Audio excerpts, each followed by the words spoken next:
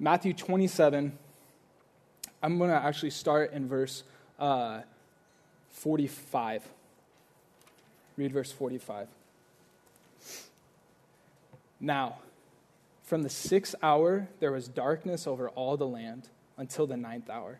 And at about the 9th hour, Jesus cried out with a loud voice, saying, Eli, Eli, lema sabachthani, that is, my God, why have you forsaken me? And some of the bystanders hearing it said, this man is calling Elijah. And one of them at once ran and took a sponge, filled it with sour wine, and put it on a reed and gave it to him to drink. But the others said, wait, let us see whether Elijah will come to save them.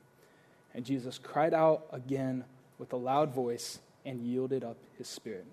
This is the word of the Lord. We're getting there. Father, we do right now come under your word.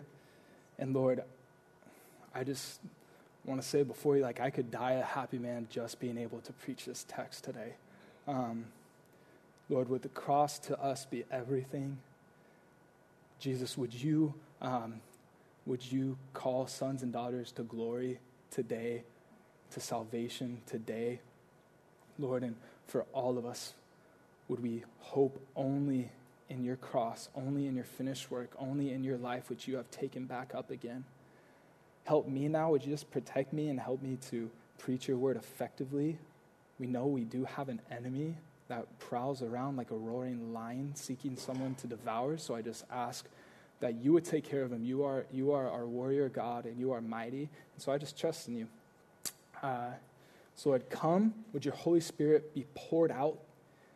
We pray this all in Christ's name. Amen. Amen.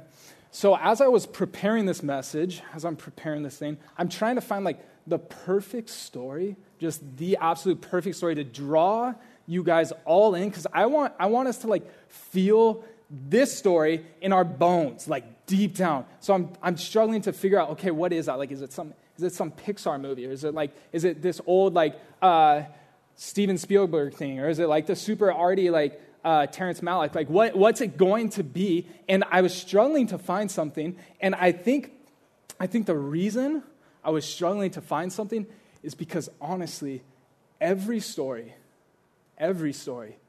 is inadequate when it comes to comparing it to this. When it comes to the cross of Christ, there isn't a story that we could look through that lens and could do the cross of Christ justice. And so as I was thinking about that, I was thinking what it's like is it's like seeing just the most beautiful thing in the world, and then trying to compare it with just a photograph or a replication. So I thought of this. This is one of the most beautiful places I've ever been. I had the chance to go to New Zealand a couple years ago, and this was Church of the Good Shepherd, it's called. So you sit in church. I mean, our warehouse is pretty, thank you, Lord, for the warehouse. But, right behind you, you have just fjords and mountains just coming up. And it was so beautiful, but here was something that was just boggling my mind. There's all these tourists going and just grabbing postcards and looking at the postcards for 10 minutes. They're do I want this one? Do I want this one? And I'm what are we doing? It's right here. Why don't we just look at this, right? So let me try to get at it another way. So J.R.R. Tolkien, he has a famous essay called On Fairy Stories. Stay with me for a second, okay? I know some of you, I'm fairy what? On fairy stories. So the gist is this. The gist that Tolkien, writer of Lord of the Rings, different stuff, is this. He says that every single story that rings true in our hearts, right? Every tale of substitution and of sacrifice, every single movie or play or even song that tells a story, every single one that you go and you see that movie and you walk away somewhere in your heart kind of hoping before cynicism kind of creeps in there. Man, is this maybe life really is like this? Like maybe life really is like this. He says, the reason you have that feeling is because God has actually placed eternity in your heart. And deep down,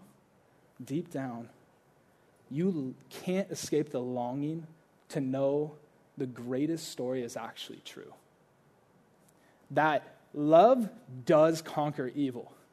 And that there is hope and redemption. And that one day a prince really will slay the dragon and rescue his fair maiden, and they will dwell together forever. But sometimes we think that's just a fairy tale, though, right?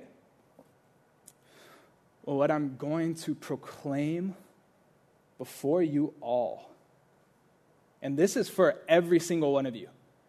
I know some people walked in here feeling like I don't belong here, I shouldn't be here, I'll just suffer through, how'd I even get here?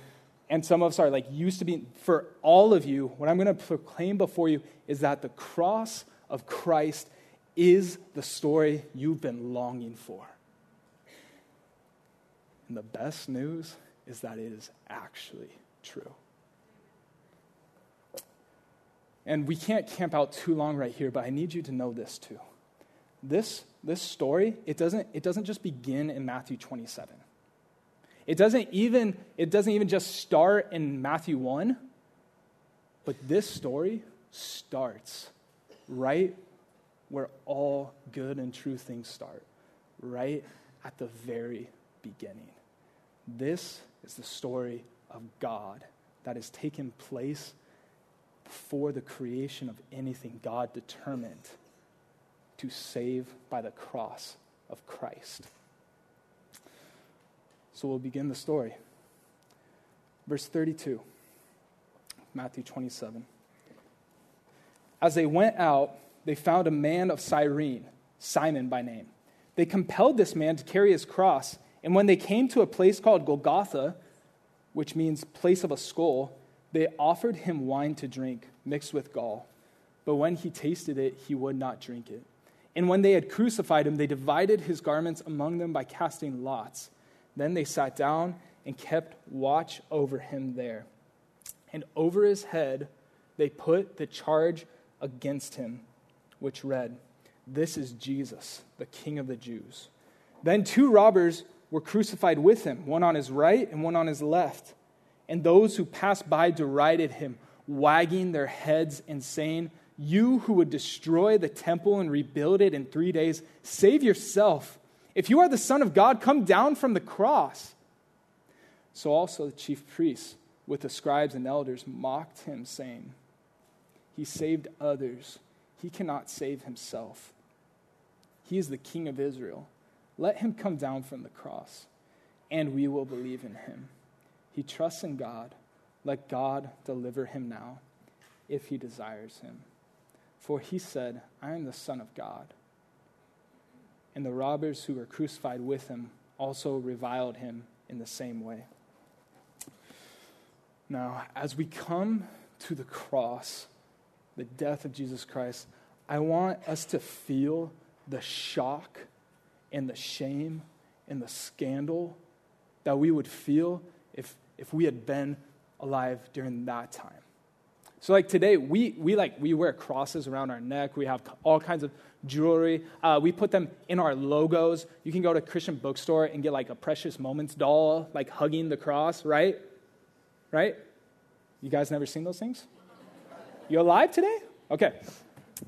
We see that and we see that and that makes sense for us, but I want us to capture and understand what this would be like. So Cicero, a Roman who lived around that time, great orator, said this: "To bind a Roman citizen is a crime. To flog him is an abomination. To kill him is almost an act of murder. To crucify him is what? There is no fitting word that can possibly describe so horrible a deed." The Jewish leaders of the time, the cross was just this such an abomination because they had equated it with a text from Deuteronomy that says, cursed, damned is the man who hangs on a tree. Anyone who would suffer on a cross, that is, they saw a cross the same as a tree, they must be damned by God, cursed by God. And that, like, the equivalent today is like, okay, wearing a necklace with a cross, kind of the equivalent today is like wearing a necklace with an electric chair around it. And you're like, that's really morbid. Yeah, it is. That's what the cross is. Verse 32 through 34. As they went out, they found a man of Cyrene, Simon by name. They compelled him to carry his cross. And when they came to a place called Golgotha, which means place of a skull, they offered him wine to drink mixed with gall, but when he tasted it, he would not drink it. So, Jesus, to remind us, he already has been flogged. The flesh on his back is torn. It's ripped. He stayed up all night being forsaken by everyone. And now he's just carrying his cross, and he can't even carry the beam, so they get this guy, Simon of Cyrene, to help him do that. And then we come to this point where we see the soldiers offer him some wine mixed with gall. And so we kind of want, like, what's going on here? Is this a kind gesture? Don't misread this. This is like a cruel gesture. It is a cruel thing. Wine still is an intoxicant that is going to, if you drink enough of it, it's going to dull some of your senses. So as kind of a concession, they would give wine to some people if they wanted it. But these men had mixed gall in another gospel. We know that there's maybe also myrrh in it. So what's going on here is that you would taste it and it would be so bitter. You're just thirsting, and all you want is some relief. And Jesus tastes just enough of it for it to have absolutely no effect on him, but only tastes the bitterness of the cup. And this is also mind-blowingly a fulfillment of Psalm 69, where David, in the Holy Spirit, wrote this. And it also was a messianic promise and prophecy. You know my reproach and my shame and my dishonor. My foes are all known to you. Reproaches have broken my heart so that I am in despair. I looked for pity, but there was none, and for comforters, but I found none. They gave me poison for food, and for my thirst, they gave me sour wine to drink. Verse 35. And when they had crucified him, they divided his garments among them by casting lots. Matthew teaches us what the cross is doing way more, almost exclusively, by its effects and what immediately happens after, as opposed to just some straightforward prose. And it's actually stunning right here that this is all we get in Matthew about Jesus dying on the cross. The actual death there. Like, this is the eternal Son of God, the one by whom all things were created and in whom all things hold together. He who formed every cell in the universe, who willed into existence a sapling that would one day become a tree.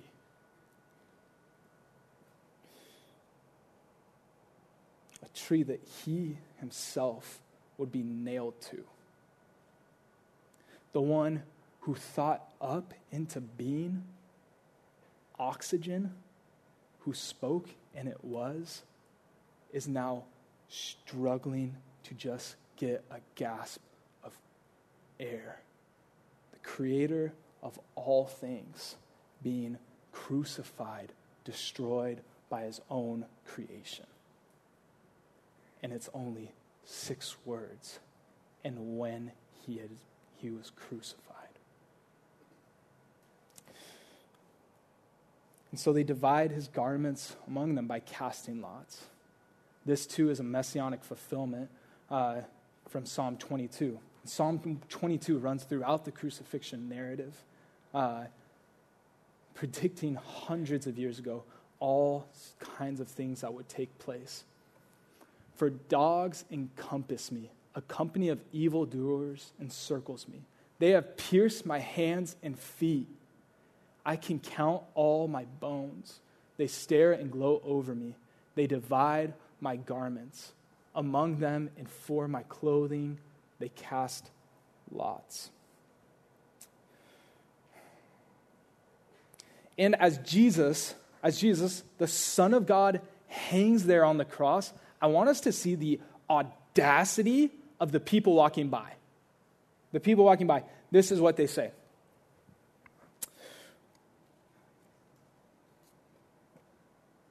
Verse 38, I'll start in. Then 2 robbers were crucified with him, one on the right and one on the left. And those who passed by were derided him, wagging their heads and saying, "You who would destroy the temple and rebuild it in 3 days, save yourself. If you are the Son of God, come down from the cross." So also the chief priests with the scribes and elders mocked him, saying, "He saved others. He cannot save himself. He is the King of Israel. Let him come down from the cross, and we will believe in him. He trusts in God. Let God deliver him now, if he desires him. For he said, 'I am the Son of God.'" And the robbers who were crucified with him also reviled him in the same way. You hear the cruel things they say. And I think the words sum it up so fully. From the hymn, "How Deep the Father's Love." "Ashamed, I hear my mocking voice yell out among the scoffers." But I don't want to just stop there of just referencing a lyric. I think we need to see why they're saying the kinds of things they're saying. These are people who are in real pain. And I think they have some failed expectations about God, about maybe what they thought he's promised to do. And it's real easy to just vilify these people and immediately make them inhuman. But let's look at what they actually say, because I think there's something here for us.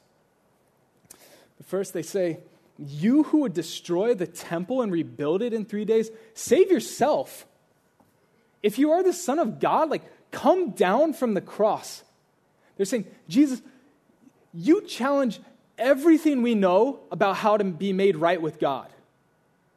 You challenge everything we know and how to interact with him. So why are you hanging there right now?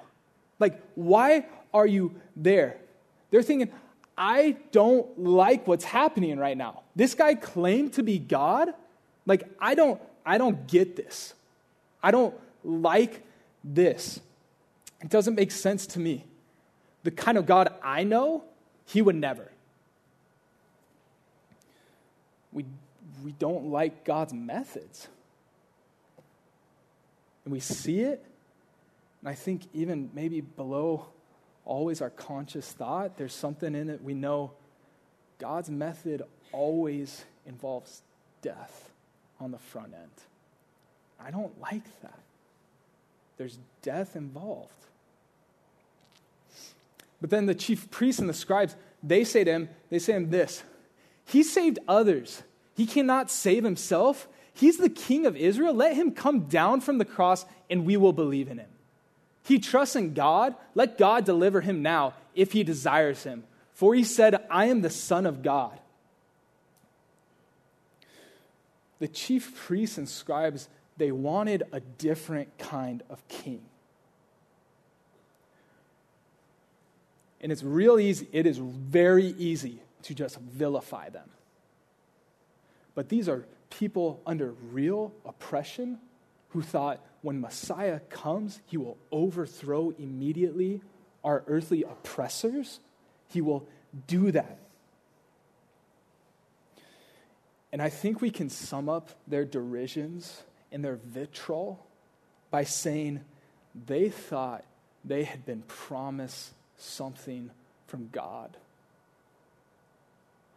Kind of deliverance, or healing, or kingdom, or blessing. And that they thought, God, I thought you were going to do this. And they look at the cross and they say, God, this isn't lining up. Like, I thought you were going to do this. I thought you were going to bring healing right now. I thought you were going to come and overthrow all my enemies. Why this? Why this right now? And what I want us to ask ourselves before we put them just as villains, we search our own hearts and we ask ourselves, have we put God on trial? Have we, maybe it's because of like a really bad teacher you've heard who promised you come to Christ and you won't suffer. You come to Christ and you'll be happy and healthy and you'll get whatever you want. Somebody just told you, if you be content, then God just gives you what you want. Or maybe just in our own hopes and desires, which aren't bad, but we've just clung to them so closely. We've said, God, if you had just been there, or if you had just come through sooner, or if you were really in control, then why is this happening right now?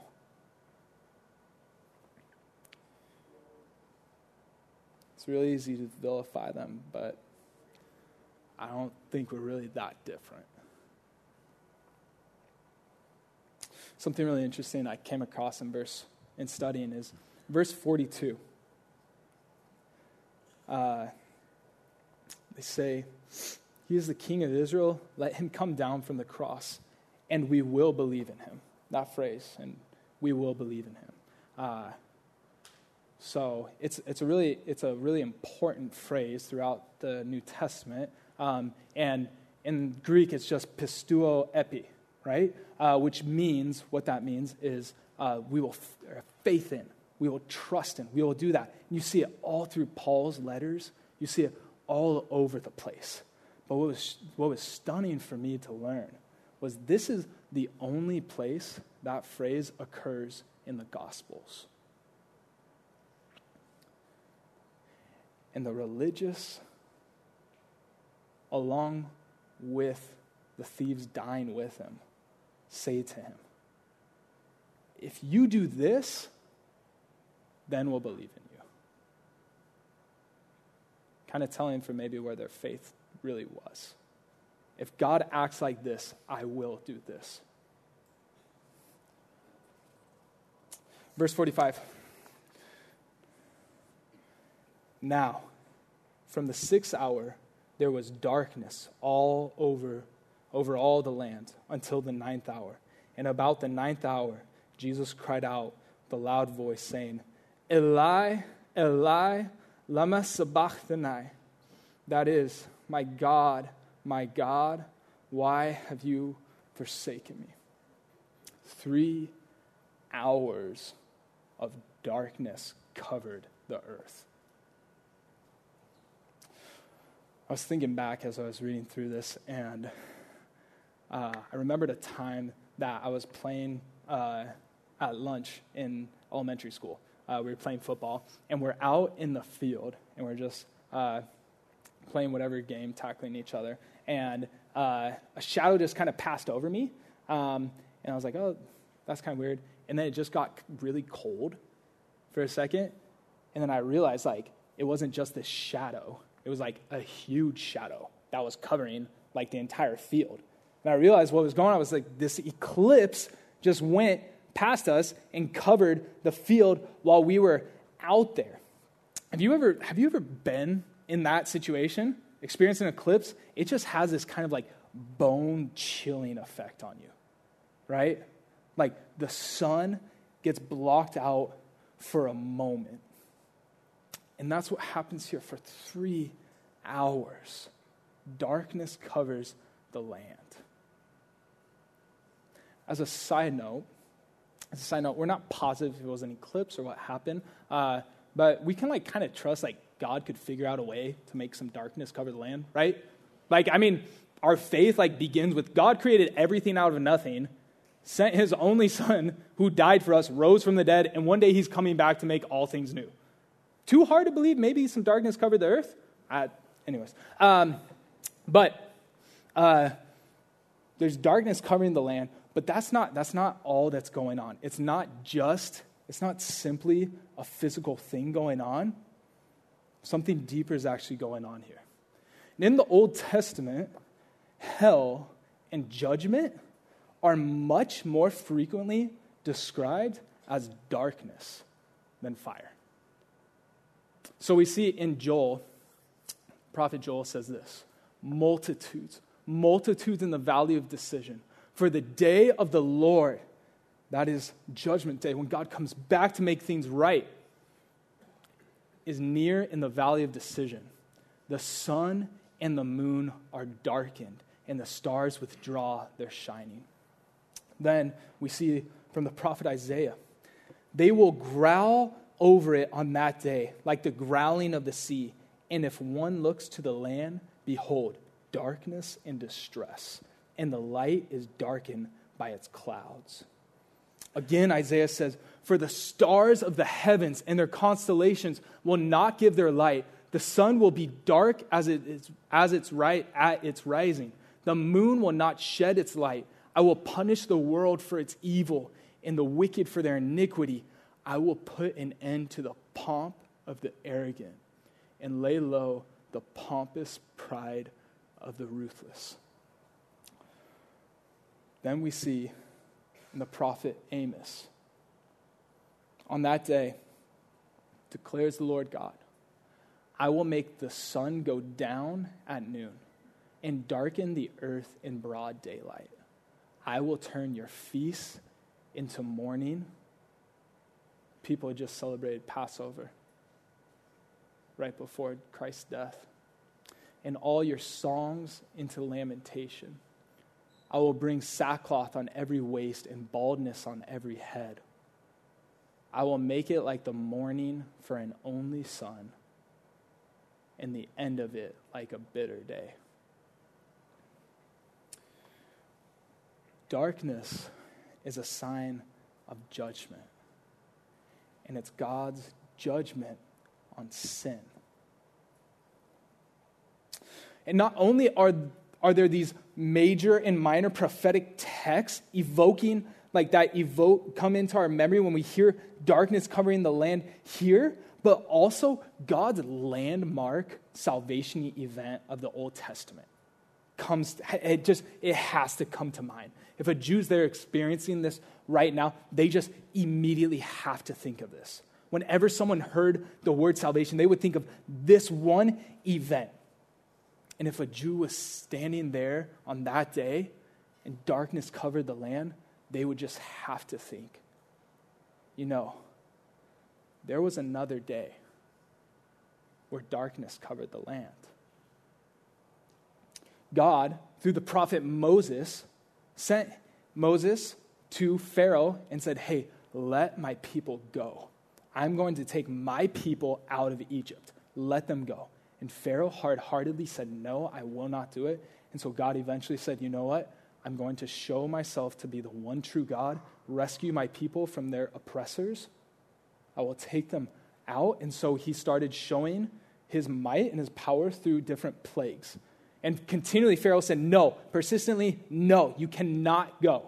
You cannot take them from me. And nearing the climax of the story, in the 9th plague, God made darkness to cover the land. And still, even with God blotting out the sun, Pharaoh said, no, you can't go. He wouldn't listen. And so God sent a destroyer angel to kill every firstborn son in that land. Every delight of a father, every hope of inheritance, every future for the family would be killed unless the people covered their doorpost with the blood of a sinless, spotless lamb. Then God would pass over them. But now, again, the earth is covered in darkness, and this time, the true firstborn Son of God, uncreated, eternal, the Lamb of God who takes away the sins of the world, he will have the true plague fall upon him. Judgment isn't only falling upon the land. And it's not just God's judgment on sin arbitrarily or in general, but God's judgment upon our sin fell on Christ on the cross. Verse 46, he says, about the 9th hour, Jesus cried out with a loud voice, saying, Eli, Eli, lama sabachthani. That is, my God, why have you forsaken me? And what I want us to see here, because if you've been studying the book of Matthew with us for a while, at least it should do something where we've seen Jesus pray so many times. And almost every single time, what does he say? He says, my Father. Jesus, teach us to pray. You pray, our Father. But here in his darkest moment, what does he say? He says, my God. He doesn't call him Father. And this isn't to say that the Father ceased to be Jesus' Father, that he ceased to be the Son, but that in some mysterious way, he is really experiencing the forsakenness that sin deserves from God. The wrath, the removal of fellowship he had with God. You see, God, Jesus and the Father forever have existed in the unity of the Spirit. Forever, the Father has been a Father loving the Son. Does it blow your mind? It should blow your mind. It's God. But forever, never knowing a day of not having loving fellowship. And God didn't create us because he was lonely. God didn't need some friends. He said, out of the love of my heart, I will make all things, and I'll make them good. And we rejected God. We said, I want your stuff, I don't want you. I like what you made, I don't like my maker. And we've been honestly wondering for thousands of years, what's going to happen? Like, what's going to happen? We rejected God. How's this all going to turn out? Like, I know God has said, like, he's going to do some good things. I know he's promised, but what's going to happen? Well, astonishingly, we actually see in the cross of Christ that it was our rejection of God that drew forth the depths of his love for us, that he would die in our place to suffer the punishment for sin that we have committed. That is what's happening. Jesus here, he's also quoting Psalm 22. My God, why have you forsaken me? Why are you so far from saving me from the words of my groaning? Oh my God, I cry by day, but you do not answer, and by night, but I find no rest. Now, we've talked a lot over the past months about how very often when a person quotes a part of a Hebrew scripture, they're evoking the fullness, the full psalm or the full chapter of what they're quoting. And I've said Psalm 22 does run throughout is a thread that runs throughout the story, but some people want to jump ahead too quickly because Psalm 22, it is going to end in confidence that God will save, that he will be victorious. But I think Jesus here, God is still his God, but the moment is so bleak and so dark, all he can cry out are these two verses. and he's not yet even at the point of knowing that there's victory. He knows it will come, but he is so suffering in this moment. I don't want us to miss that. This is the darkest moment in all of history.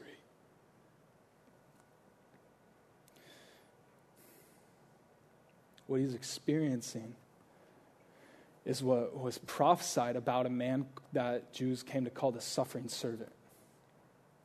And we found in Isaiah 53, speaking of the suffering servant. Surely he has borne our griefs and carried our sorrows. Yet we esteemed him stricken, smitten by God, and afflicted. But he was pierced for our transgressions. He was crushed for our iniquities. Upon him was the chastisement that brought us peace. And with his wounds we are healed. All we like sheep have gone astray. We have turned every one to his own way, and the Lord has laid on him the iniquity of us all. Christ on the cross. Verse 47 says, and some of the bystanders hearing it said, this man is calling Elijah.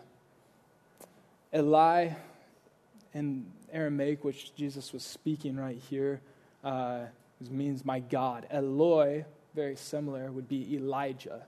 And so they mishear him, think he's calling to Elijah. That's what he must be doing right now. He's calling Elijah, and one of them at once ran and took a sponge and filled it with sour wine and put it on a reed and gave it to him to drink. But the other said, let us see whether Elijah will come to save him. And Jesus cried out again with a loud voice and yielded up his spirit. They give him sour vinegar in his moment of thirst, again fulfilling the prophecy of Psalm 69. And they say, you know what? His greatest hope has to be right now that he's calling to Elijah. Because Elijah is like one of the pinnacles, like one of the greatest prophets in all of the Old Testament. So he must be calling to him. So you know what? If he's the Son of God, let's see if if Elijah actually comes and saves him. But what they don't know is that the greater Elijah is standing right before them, hanging on the tree. The greatest prophet ever known to man. But he's more than a prophet.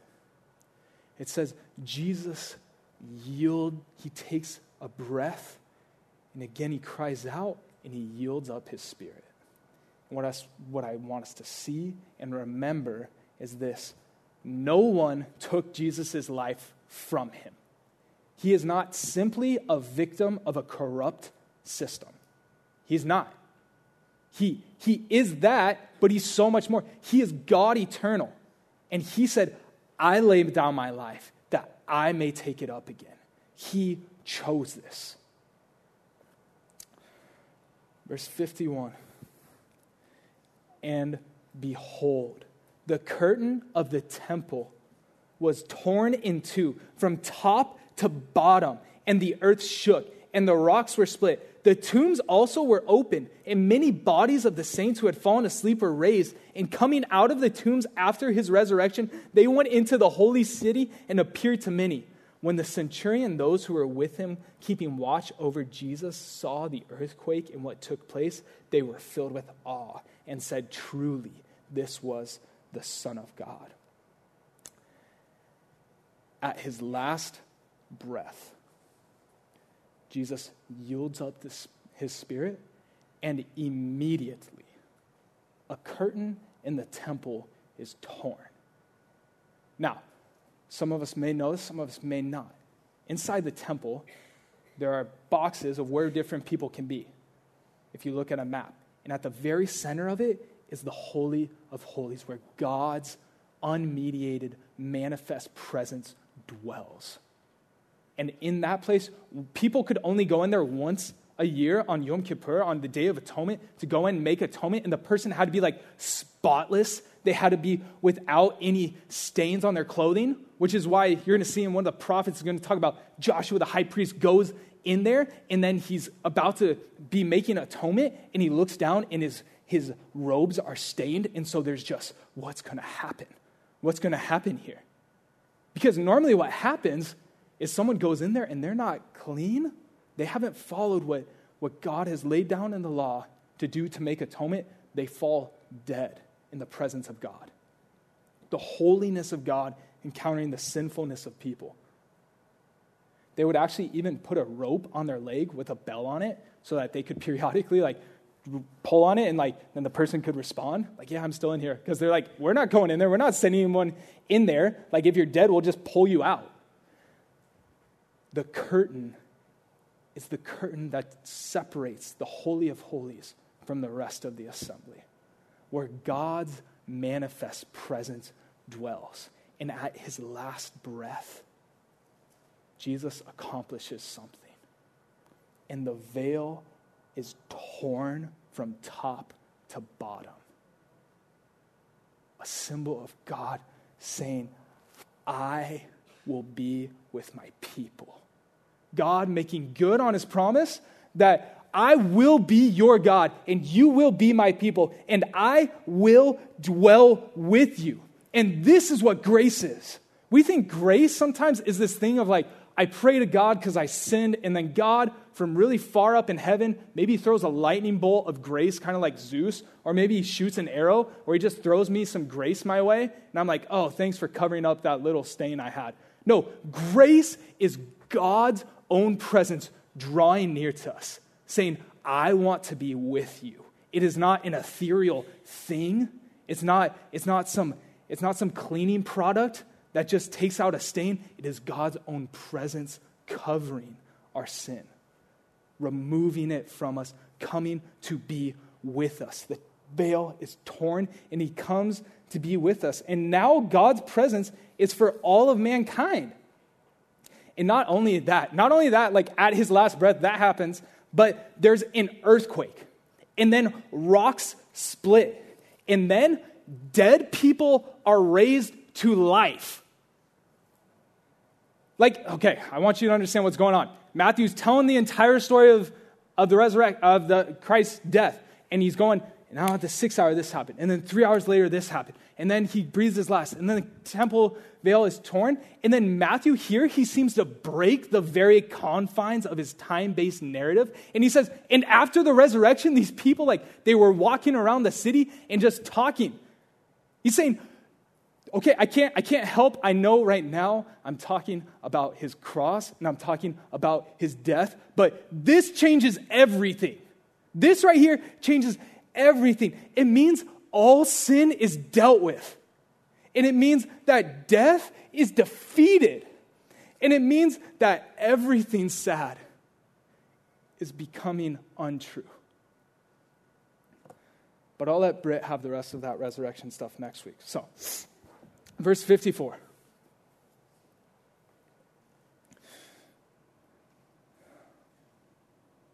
When the centurion and those who were with him, keeping watch over Jesus, saw the earthquake and what took place, they were filled with awe and said, truly, this was the Son of God. These are immortal words. These words will never die. And the awe and the wonder of the cross is that the Son of God is also the Lamb of God, who is the firstborn Son, who himself is the true temple, who is the suffering servant, who is the Messiah, the true King of Israel, the way, the truth, and the life, the faithful one and the true one. Every storyline in the Bible all converges on the cross. And it says it only, ever, always has been about Jesus. It's him. He's the prophet. He's God. He's the true king. He's the great high priest. It's him. And have ever you seen such love and sorrow meet, or thorns compose so rich a crown than as of Christ on the cross? Breathtaking love, God saving sinners. Sacrifice that we might live. Now turn to verse 55, because I want us to see something that I think the Lord showed me in the study, and it's a little bit of a side thing, but it's really important. I think the Lord has something for us in it. There were also many women there, looking on from a distance, who had followed Jesus from Galilee, ministering to him, among whom were Mary Magdalene and Mary, the mother of James and Joseph, and the mother of the sons of Zebedee.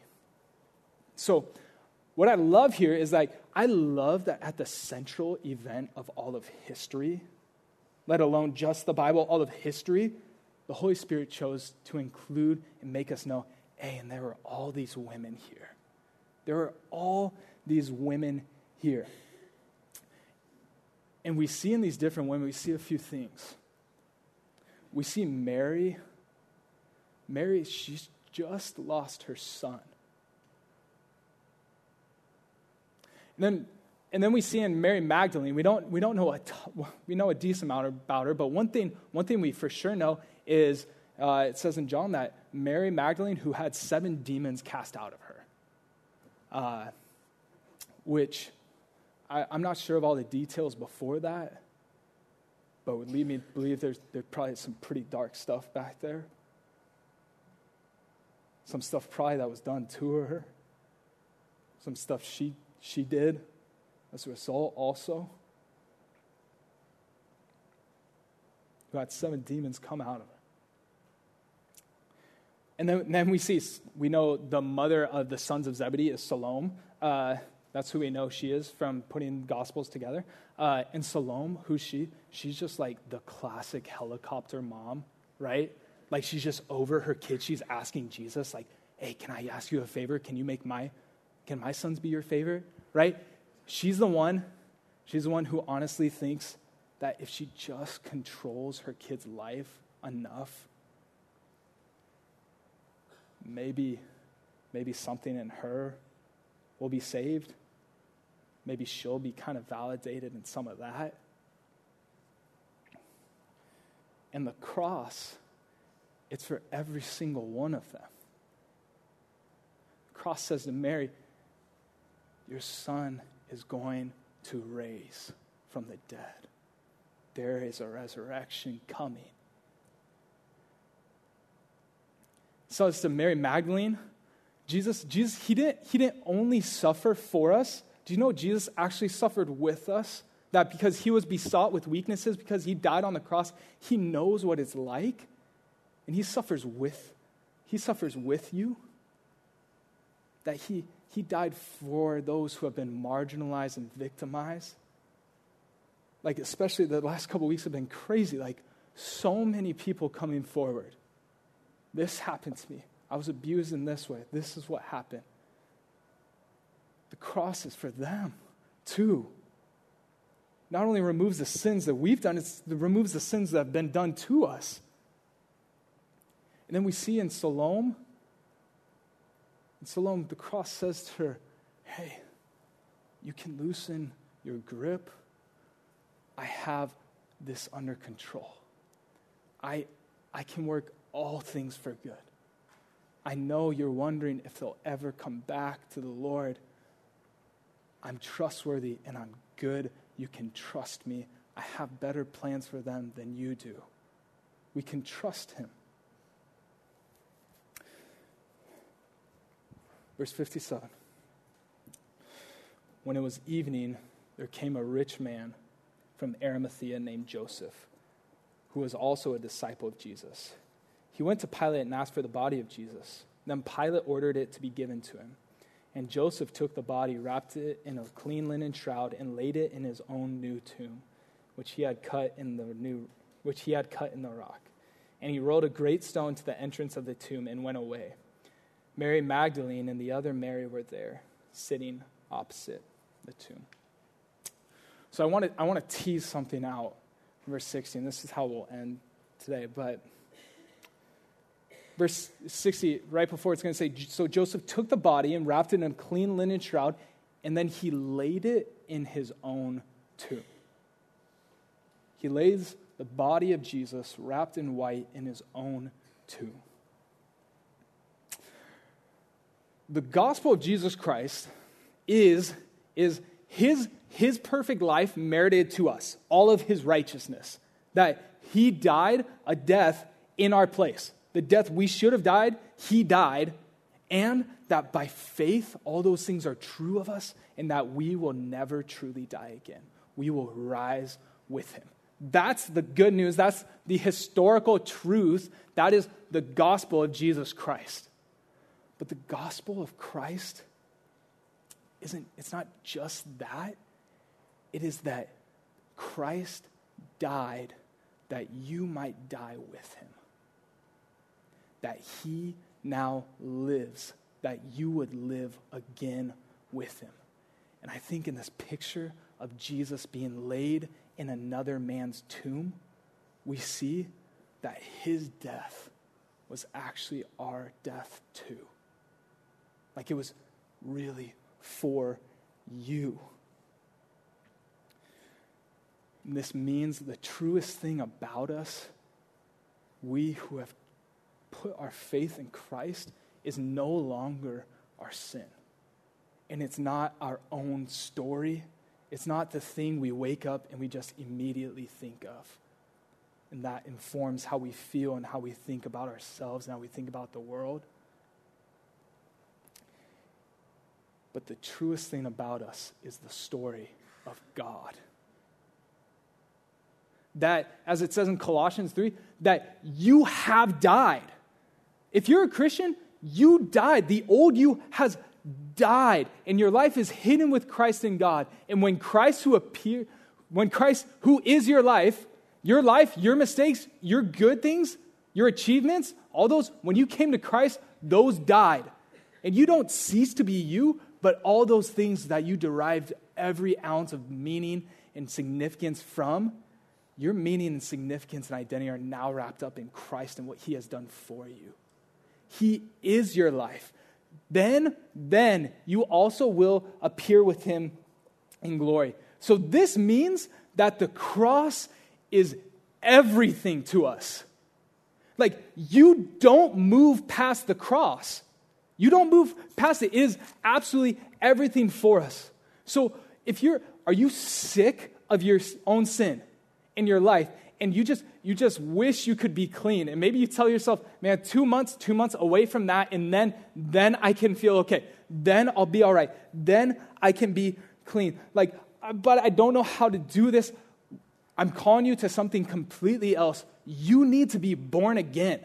You need, by the Spirit, to be born again and put your trust in Christ and what he has done. Or are you feeling like right now, like we're going to head into worship? We're going to head into our second set of worship. Are you feeling like I can worship right now? Like I had a pretty good week. Like I think I can draw near to God. I'm calling you like, hey, lay that down. You can worship God. You can come near to him, but it's because of what Christ has done. So it doesn't matter how you came in here. Whether you just barely limped in here knowing what you've done this past week, or whether you thought you could strut in here because you've been having a pretty righteous life recently, lay that down and trust only in the cross. Or are you a Christian who honestly, you've been kind of embittered? You've been embittered by God. You thought he'd come through in a way, or you thought he'd save your marriage, or you thought he would do something. And you're struggling to believe. It's not like it's this violent hatred you have, but you're just struggling to believe it. Like, is he really in control? Is he really good? Let me tell you, Jesus is both the God who suffered for us and suffers with us. and we can know, looking at the cross, he is good, and he is in control. And so let us all put our hope and our trust and our faith in the cross. But what does that even mean? Like, what do you mean, put my faith in the cross? What is faith? What is faith? Because it's one of those words that we can like just throw around all the time and, I have faith. Oh yeah, have faith. Faith be blessed. All kinds of things. What does that actually mean? Well, Jesus throughout the scriptures is seen and named as a bridegroom. Jesus is seen throughout the scriptures as bridegroom. And he calls his bride the church. The church is called his bride. And so if you've ever seen two people fall in love, then in God's good design, this is like what should happen. Like the man should, in love, decide, I am going to lay down my life for this woman. Right? I'm gonna sacrifice, I'm gonna lay down my life for the woman. So like he'll drive like crazy distances through LA traffic at rush hour. Right? Like I saw this card one time, it's like, I would drive the 405 at rush hour for you. Like he's going to stay up way later than he's ever used to. He's going to get up. His friends are going to be like, bro, you need to get some sleep. Like he's going to spend money. He's going to just go all out doing anything just to see this girl. And he's not going to be able to stop thinking about her. Like that, this is the guy. And then the girl, hopefully at some point, she's like, she sees that and she sees he laid down his life. And she says, okay, I see that and I trust you. Like I'll follow, like I know you're for me, and so I'll follow you. I'll do that. And it's like all from the outside, it's just kind of crazy. You're like, man, you should just get more sleep and you should like, what's going on? But that is like what faith is. When you see the love of Christ on the cross, faith is saying, I see that love. And so you say, my life is yours. And I'll follow you anywhere.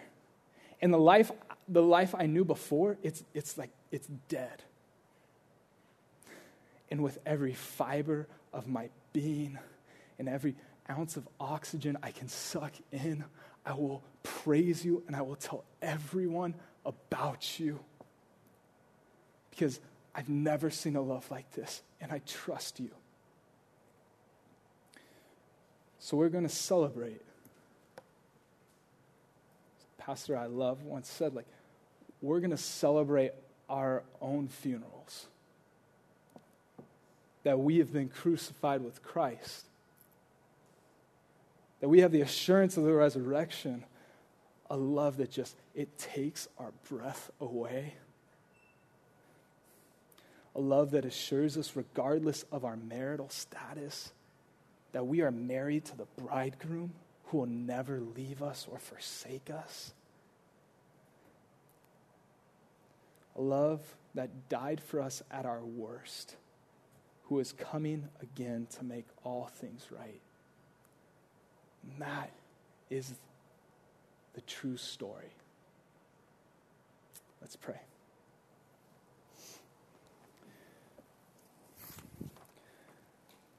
Father, I ask now that you would just cause praise to erupt from our souls and our hearts. Lord, I ask whatever it is, if you've convicted us, we need to confess our sin. Would we go to someone on the prayer team? We would go to a friend and say, I just have to be honest about this. I thank you that you already know how messed up we are, that we don't need to hide it, that your heart is to heal us, to make us new.